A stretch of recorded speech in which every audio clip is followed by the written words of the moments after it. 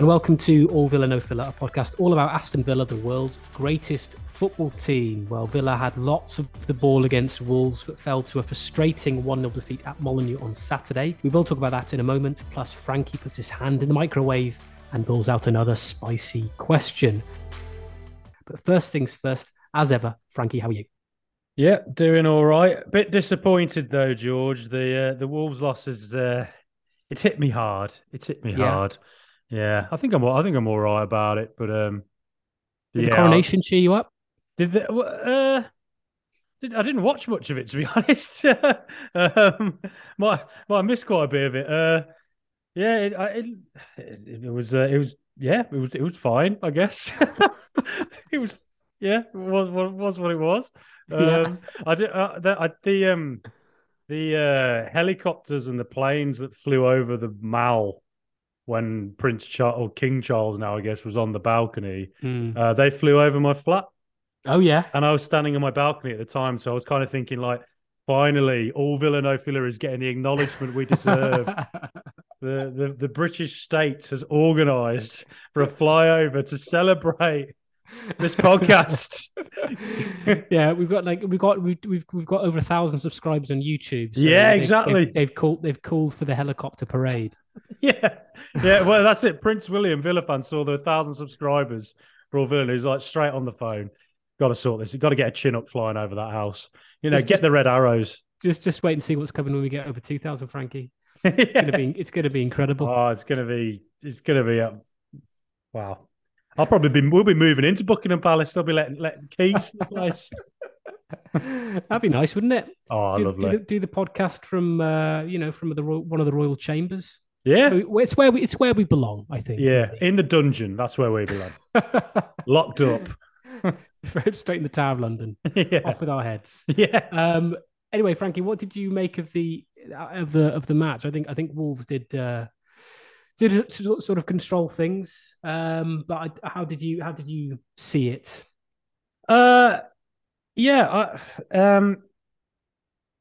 was kind of like the perfect start for Wolves, really, and it then set the tone for the rest of the game. Annoyingly, because it was like Wolves pressed us really hard in the first 15 minutes. So like whenever we were passing around at the back, it felt like Wolves attackers were very honest. So they exerted a lot of energy to do that in the first 15 minutes of the first half. And then at that time, they won a corner and then just annoyingly scored a goal from a set piece. It was a great header from Totti. But, I sort of need to see the goal again. Just from where I could see it, it was McGinn and Dawson were at it. And that sort of was quite distracting. But watching it, you kind of felt a bit like Ramsey lost Totti. Maybe Mings was involved in that as well. It just felt a little bit... It was a rare display of poor defending from a set piece, I would say. But that being said, it was a fantastic header.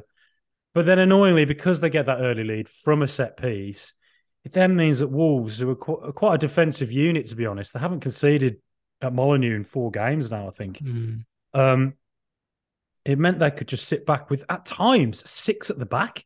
Yeah. And then in the centre, it was so compact with Ruben Neves sort of as the main force there, I guess, that it felt like whatever you tried to do, whether you sort of got out wide and crossed it in the area, it was tough because basically their defenders are so tall, they'll head it away.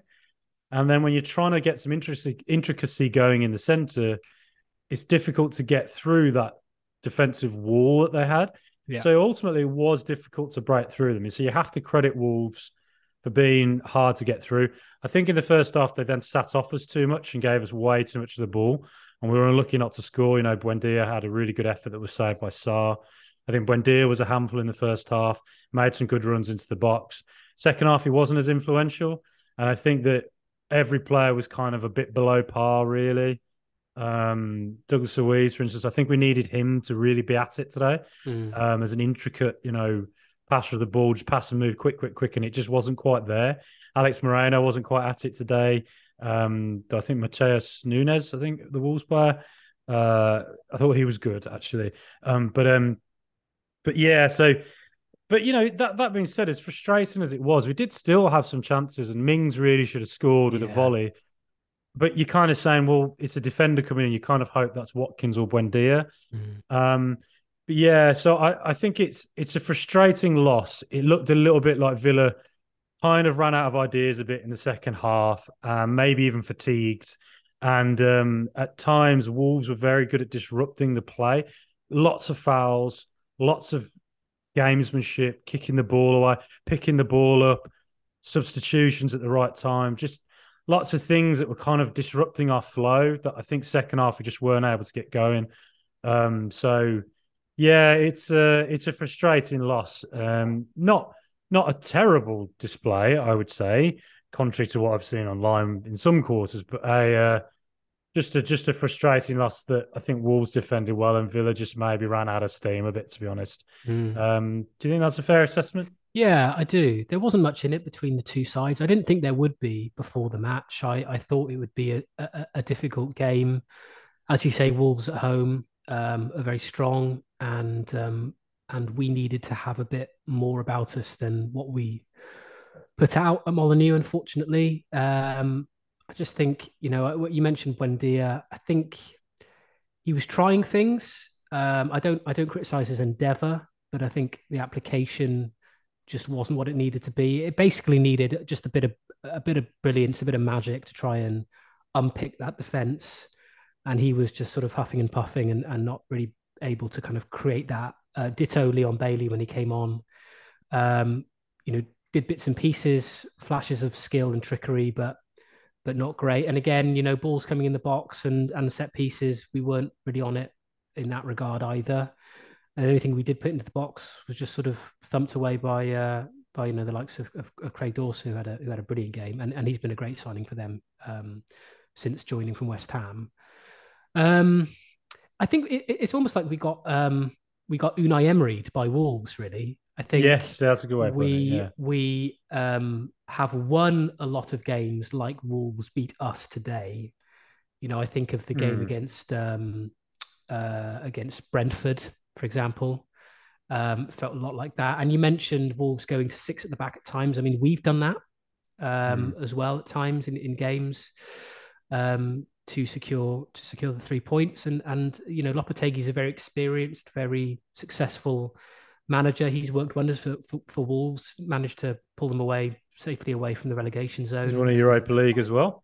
Yeah, yeah, And he's a won the Europa League fellow as well. Basque manager as well, as Absolutely. like So Unai Emery. Yeah. lots in common there, and clearly, I think they sort of share the same playbook in terms of tactics, by the looks of things. Yeah, it wasn't Um, dissimilar, was it? so yeah, as I said, I did think it was going to be a tight game, and as you say, there were a lot of players that were just not quite at it, and whether that was fatigue or whether it's the pressure of knowing that a European place is up for grabs, just sort of got in their head, or maybe it was that last week's defeat following kind of the incredible run that we've been on.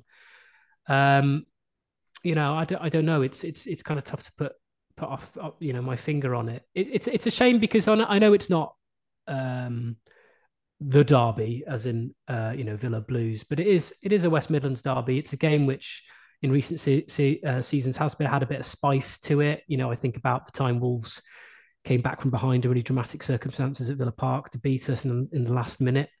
I think Dendoncker scored against us to win that game for them. He did score. I remember the 1-0 loss Yeah, a couple of yeah, years and ago. He then scored, and, yeah. and then I think in the COVID season, El Ghazi scoring a last minute penalty. So there's always been this sort of element of intrigue to those games. But yeah, we just didn't sort of rise to the occasion, I guess. So that does make it a bit frustrating. But Mm, regardless, Europe is still up for grabs. I think the fact next week's game against Spurs obviously is a huge game and absolute obviously must mm, win. Like we have to win that game at Villa Park. So it is good that the three teams we've got next are the three teams who are a direct competition, and ultimately, if we beat them, we will be in Europe. mm. So we've got to bear that in mind. But it is disappointing, and yeah, I just hope the fact that we had Kamara return off the subs bench, we had Bailey back on the pitch, Cash is almost there, Coutinho was on the bench, all the players we've missed for weeks and weeks and weeks now. They should be in contention now for that game against Spurs at home, which is a huge boost. And it might be enough to kind of reinvigorate us for that final push in the last three games of the season. Yeah, and I think you mentioned the squad there. That is quite important. You know, these players have exerted a lot of energy, both mentally and physically, in the unbeaten run. And they've done it's an incredible achievement, that run, and also to get us into contention for Europe. You know, you just couldn't have dreamt of that when Unai Emery came in and replaced Gerrard, given where we were. Mm-hmm. So it's very difficult to be hard on these players really with what they've done. I think, you know, when I look at Villa's squad, I do think, you know, I look at Buendia, and I thought actually first half he was effective, but second half he kind of faded off a bit. And I do wonder if, like, you look at all the front players, really, they've had to play every game, you know, and a lot of minutes, and whether there's just like a lack of quality to come in and replace them or to compete with them. You know, I think with a bigger squad and maybe some further quality further forward, that which might come in during the summer, that Villa might, you know, I don't know, just have been able to mix it up a bit. You know, Buendia doesn't have to start every game, you know, or he can start outright rather than always off Watkins or wherever. And then I think with Traore and Bailey, you saw Traore was really poor first half, to be honest, kept giving it away. It was the right thing to replace him. I thought Bailey, actually, he showed his talent in some moments. He had some really good moments, I thought, but he also showed that inconsistency. You know, there was a good opportunity with a free kick that he hit straight into two players in a wall. And then right at the end, you know, with Villa are pressing and pushing, and Villa have a corner. It breaks away, and Bailey's the player there. He's got an easy pass to Martinez. And in my head, I was thinking, I bet he underhits this. I don't know why I thought that. I just did. And then he did. And I was like, that's where the lack of consistency is with these. Basically, Traore and Bailey are quite similar in that sense. And then because he underhit the pass, Martinez got to it, but I think it ultimately ended up being a foul, or the ball went out and Wolves got possession back. And it meant that they then could take the ball down to the corner for the next 3 bloody minutes. And we couldn't get it back from them. And by the way, talking of 3 minutes, 3 minutes injury time is a shambles, by the way. It should have been about 6 or 7. But aside from that, yeah, so just sort of squad depth-wise, maybe we're slightly seeing it now. And this summer, you know, I think it's quite obvious where some of the positions will be that they're going to target. But, you know, one player who did come on today, George, was Diego Carlos. Yes. Yeah. God, fantastic. Fantastic to see him play, because, you know, a ruptured Achilles is a horrible injury. Yeah. And for that to happen so early on in his Villa career. And, you know, as well, it must be difficult for him because Gerrard was the one that brought him in. He played a couple of games, was injured, had to see the decline under Gerrard and then his eventual dismissal. Unai Emery comes in and you know, has developed this kind of winning formula with the team that he's put out there, and it's the same 11 pretty much every single week. So he hasn't really had a chance, even when he's come back into training and back into the squad, to stake a claim, because, you know, Konsa and Mings have been undroppable really for the past 2-3 months.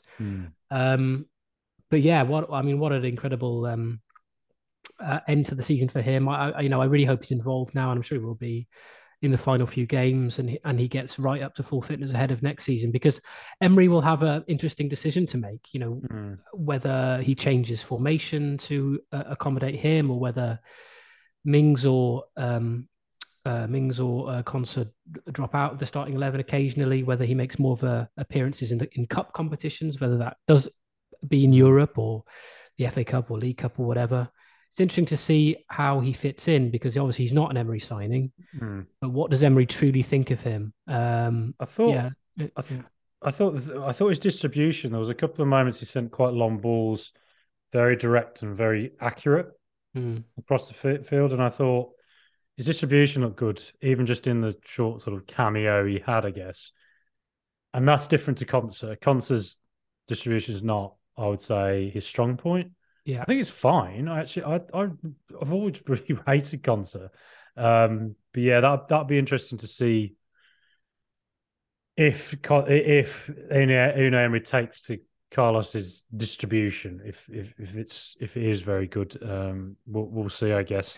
I mean, Um, I would say I really rate Concert. He's had a Same. difficult. He's when we brought him in, he adapted himself really well. I mean, remember when we signed him, he wasn't in the first team. It was Bjorn Engels was with Mings for like the Yeah, first couple of games of that season. yeah, Engels sort of fell out of form and favour. Consul was brought in and sort of really established himself as a really top player straight away. And we were singing his praises, and he was linked with the yeah. likes of Liverpool and all the rest of it. And then for the past sort of season and a half, his form sort of dipped along with us, really. And no one was really talking about him anymore as being a top class defender. This season, he's come back and done really well. But there is a part of me that thinks like he's almost playing it as limit. Like he's a very very good Premier League defender, but you know what? You know, is there more to come from Conser? Like, Hmm. would you class him as a top six, top seven defender, or is he more kind of mid table? And Hmm. with Carlos, Don't know the answer to that. Yeah. yeah, I mean Carlos arrived with a big reputation. Newcastle really wanted him before they bought Botman. Botman was their number two choice originally. They wanted Diego Carlos. And for whatever reason, that transfer didn't happen. And we signed him. And I remember there were a few Villa fans being very smug about calling Sven Botman, Newcastle reject, basically, because he wasn't the number one choice. But he's gone on and done incredible things for them. So who knows? Maybe Carlos can do it for us. I mean, it because a ruptured Achilles is such a serious injury. Obviously, you do wonder about how that's going to impact him going forward. I mean, we saw with Wesley with his knee, he's never really come back and been the same player. So that's something to obviously keep an eye on. But if he can fulfill his potential, then I think we really could have a proper centre half on our hands, and maybe we don't need to go in the transfer market and Hmm. fix that area because we have him ready made to come in. I think the positive is that you got three centre backs to pick from between Diego, Carlos, Conser, and Mings, who are all You need to have very good. Yeah. that competition, don't you? So yeah, for sure. I just think squad wise, it's like if you look in attack, a lot of games in a row with Ramsey, Buendia, Watkins, Traore and Bailey sort of flitter in and out a bit. You just wonder if like some of them, if we had a bigger squad, might have been switched around. Probably not what obviously not Watkins, I would say, but maybe some of the others would have been a bit more in and out. And it keeps you on your toes, it keeps you fresh, having competition for places. And I think ultimately that's what Villa will aim to rectify in the summer. Yeah, and just kind of as a final point here, like the as you say, the lack of competition at the moment is a problem. I mean, it's not an issue when you're winning games. When you're losing games, you want to mix things up, which is why going back to what I was saying earlier, it's so important that we've got at least 3 or 4 long-term injuries back in the fold, back in the squad, and available for selection against Tottenham, because it obviously makes it much easier for teams to work out if we keep playing the same personnel. At least against Spurs, it will be slightly more of an interesting prospect to see who will come in, given we were defeated today. Who will be in the starting 11, because we'll have more options to choose from. So that can only be a good thing. All Villa, no filler on YouTube, Twitter, Facebook, and Instagram. Welcome back, everybody. Now it is time for this.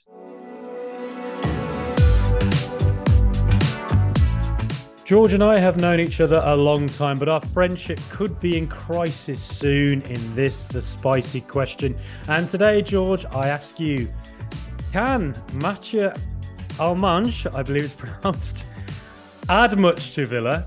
Or do you think that directors of football are somewhat overhyped? No, I don't think so. I think generally speaking, directors, not to touch on Alamange directly at the moment, but directors of football are quite important, I think, to the structure of modern football clubs. I think the days of managers having, complete control of transfers and all the rest of it is is probably not the way to go. I think it does need to be more of kind of a brain trust, because managers can't do everything. Managers have enough of a job picking a squad to play football matches and to prepare games and all the rest of it. I mean, that's why within football teams you have so many backroom staff now. You have fitness coaches, you have goalkeeper coaches, defense coaches, all the rest of it, because there's so much to do, so much to plan, so much to prepare, and all that filters down to what the manager has to do in terms of picking personnel. So when it comes to sort of reading scout reports on players, perhaps, or flying over to see players yourself, or making a decision on who should come in and which position, it's probably too much for one manager to do. So sporting directors come in and they can facilitate that, and a lot of them now are very experienced in their roles. It's probably a relatively new position in football, probably emerging in the last 20 years or so, but now it's become very prominent, and there are a lot of skilled operators out there. Mathieu Alemany, by reputation at least, being one. I've got to be honest, I didn't know too much about him. It was a name I'd heard of mentioned when Barcelona were talked about when I was watching, Champions League games. Obviously, he's been at Barcelona at a really difficult time for them, as a sort of restructure and consolidate with what money they have. And he has been, by all accounts, a really sort of smooth operator there. He's managed to bring in a lot of sort of free signings. I say, free players coming in out of contract, obviously on probably quite big wages, but people that have gone in and affected the team well, particularly in the league. Domestically, they're about to win the title for the first time in, is it 3 or 4 years? I think they're win the league. 4 years, yeah. So and they've done that very smartly in the transfer window. The likes of Koundé, Lewandowski, players like that coming in and being really effective. And then before then, he was getting praised for his work at Valencia, and then before then, his hometown club of Mallorca. He sort of sanctioned the signing of Samuel Eto'o, who's one of the most iconic strikers in La Liga history, really.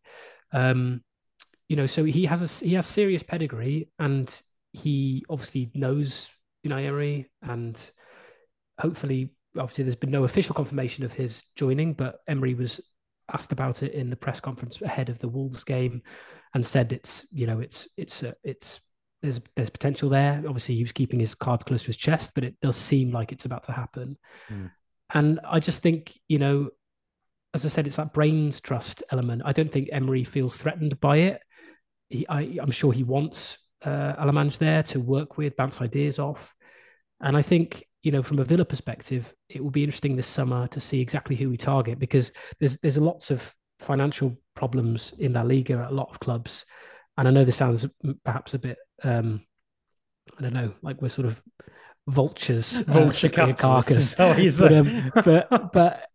there's I think there are bargains to be had. I mean, if Moreno is an example of the deals that can be made in Spain, £30 million in today's market is absolutely nothing, and he's a very decent left back who's absolutely improved us. So that's one signing off the back that Emery's got right already. So if he can carry on doing that with Alemany's experience, then I think it can only be a good thing. So generally speaking, I don't think sporting directors are overrated. And in the specific case of Alemany, I think it's a real coup by the sounds of things. And I'm really excited to see what they can come up with in the summer. Well, George, I put our names forward to Aston Villa for the role. They listened to the pre-season predictions and heard me say that I think Brentford might go this year. So they said, we'll get back to you. And they never got back to me. So disappointed, Mr. Purslow. Yeah, disappointed. Yeah. I'll have I won the Champions League with Rushton and Diamonds on Championship Manager 20 years ago, Football Manager nowadays. Was that the one with Daniel Nardiello up front? Oh, no, that was when I got sacked with Northampton Town. My incredible 6-game losing streak, which involved losses that were 6-0, 5-0, 6-1, 7-0. You sound like Javi Gracia. Yeah. Basically, it'd be like me taking over the Leeds now. And I tell you what I'd do at the press conference, George.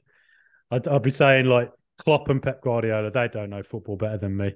Just like Sam Allardyce did. Yeah, exactly. They don't know football better. I've done 100 podcasts now. 100 podcasts. Talk rubbish in all of them. But yeah, what does Guardiola know? Yeah, I think Machi Alemany. I mean, I spoke to Samuel Marsden from ESPN Diario Sports, Siempre Positivo, the Barcelona podcast, all about him really. And he said it was a big coup for Aston Villa. He saw so very positively at Barcelona, and his work at Valencia as well. So in a sense, Valencia a bit of a basket case under Peter Lim. Barcelona themselves financially a bit of a basket case in recent years. And you'd have to say that what he did, at both clubs, helped Valencia get to top four two seasons in a row, despite being a bit of a joke. Yeah. And now they're in relegation trouble. And I think Valencia fans are very unhappy when he was let go from Valencia. Barcelona, same thing. He had to do a lot of creative transfers last season. And yeah, they're on course to win La Liga. I think the Lewandowski signing might come back to haunt them one day, but that's just my thinking because it's a long contract for a 35-year-old. And then, he was also at Real Mallorca for a long time and, did great work there as well, always in La Liga, I think, when he was there. And that's not a team that's always been in La Liga. So, yes, I think that what happens is behind the scenes, I think sometimes, yes, there can be a bit of a celebritification, Californication. Come up with a new word, George. It's going to be a new hit. We're an innovative podcast. Yes. On all counts. Stream of celebritification. Yes, there can be a bit celebby, sort of those directors of football, and some of them come in with big reputations and then don't do good jobs. I think Damien Comolli was one that I can think of who was supposed to be so good and then, hasn't done a brilliant job, I would say, in the UK. But then you see who's that Dutch guy at Chelsea? Oh yeah. I can see his face. I can see his. Yeah. Frank Arneson. Frank Arneson. Yeah. Frank Arneson. Yeah, that's right. Yeah. Arneson and Gazidis, I think, who was at Arsenal and then went to AC Milan, and David Gill, who was at United and left when Fergie did. So there was a big. It wasn't just Fergie leaving United that was a big problem. It was also David Gill and his expertise leaving. I think Ed Woodward coming in was not as good on the football side as Gill was. So ultimately, these characters do count, and he comes in with a successful track record. Alemany. It is a big coup by all accounts. So the fact that we are able to entice someone over from Barcelona is it's incredible, really. I mean, it's not like Coutinho, who Barcelona were kind of desperate to get rid of. Yeah, he's someone there, albeit not on the playing side of things, but someone a staff member who they genuinely wanted to keep and were unable to because we offered a better financial package than Barcelona, which in my head sounds completely mental. But sign of the times, isn't it? Yeah, exactly. Very much a sign of the times. Yeah, I think it says more about Barcelona than it does about us personally, but still, it is impressive. Well, I think the way to look at it is, I think it suggests there's an ownership that very much is ambitious, that really is backing Emery as much as it can. Yeah. And I think that what does matter is it's not just ultimately there's a lot of things that go into making a football club successful. Having the right coach, I think, is probably the most important I can think of. Yeah. Having the right ownership as well. We have two very ambitious owners. We have the right coach, I believe. And then to have somebody in a sort of more behind the scenes role who can help Emery, communication, can get deals over the line that perhaps Emery can then focus more on the coaching at times. And also, it probably helps that they both speak Spanish together. Again, that helps on the whole communication front as well. Mm-hmm. I don't know, just as long as it creates sets the ingredients behind the scenes for Emery to be as successful as he possibly can be on the pitch. Yeah.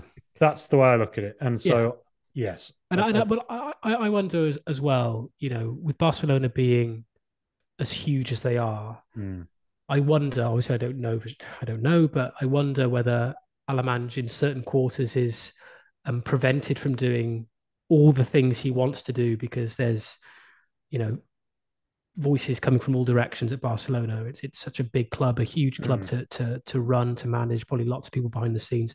At Villa, I don't think it will be that will be the case. He will get much more of a say, much more control, and he'll have much more influence in terms of what he wants to do, which I imagine is perhaps another reason why he is on the cusp of joining us, because he can mold this club much more than he ever could really do at Barcelona, which I imagine is quite an appealing thing for him, and also just the new challenge of working in the Premier League, arguably the strongest league in the world. He's been in Spain all his career, yeah.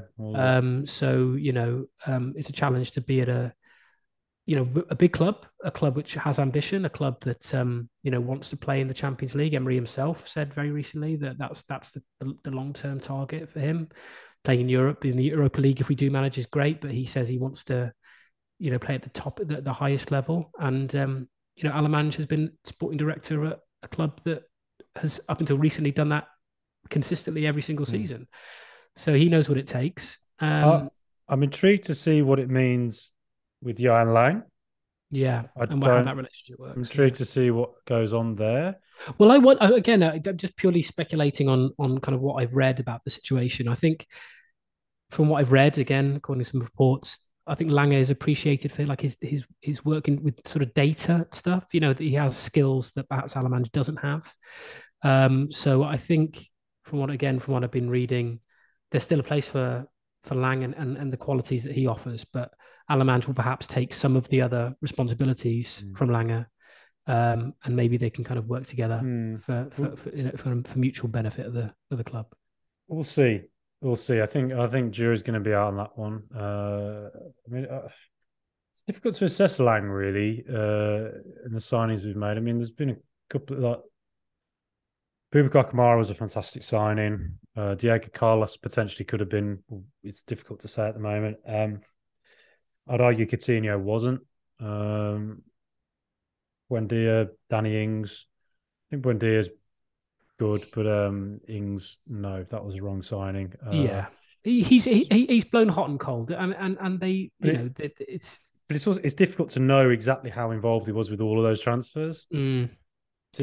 So we'll see. We'll see how it works out. What I will say is that I believe this is a real show of intent from Villa's owners, and it is an attempt to give Emery as much comfort in his role as he can get, working with people behind the scenes who might actually be able to bring players that might not have been necessarily easy to get into Villa. Maybe we'll have more of a chance with Alamange there.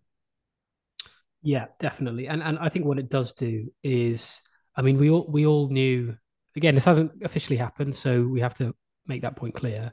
But if it does happen, I think what was already going to be quite an exciting summer makes it that much more intriguing to see exactly who we're targeting, because already reports of Vlahovic from Juventus, Ferran Torres. Yeah. I mean, players that 6 months ago we couldn't have dreamed of signing, but now they're being genuinely discussed in reputable newspapers. So if that happens, astonishing. But yeah, as I said, whatever happens, it's going to be a really, really interesting summer, and I can't wait for it now. Okay, thank you everybody for listening. I've been your host, George Zielinski. Frankie, I will see you later. Catch you in a bit. Up the Villa. And it is goodbye from me too. We will be back again soon. But until then, come on, Super Aston Villa.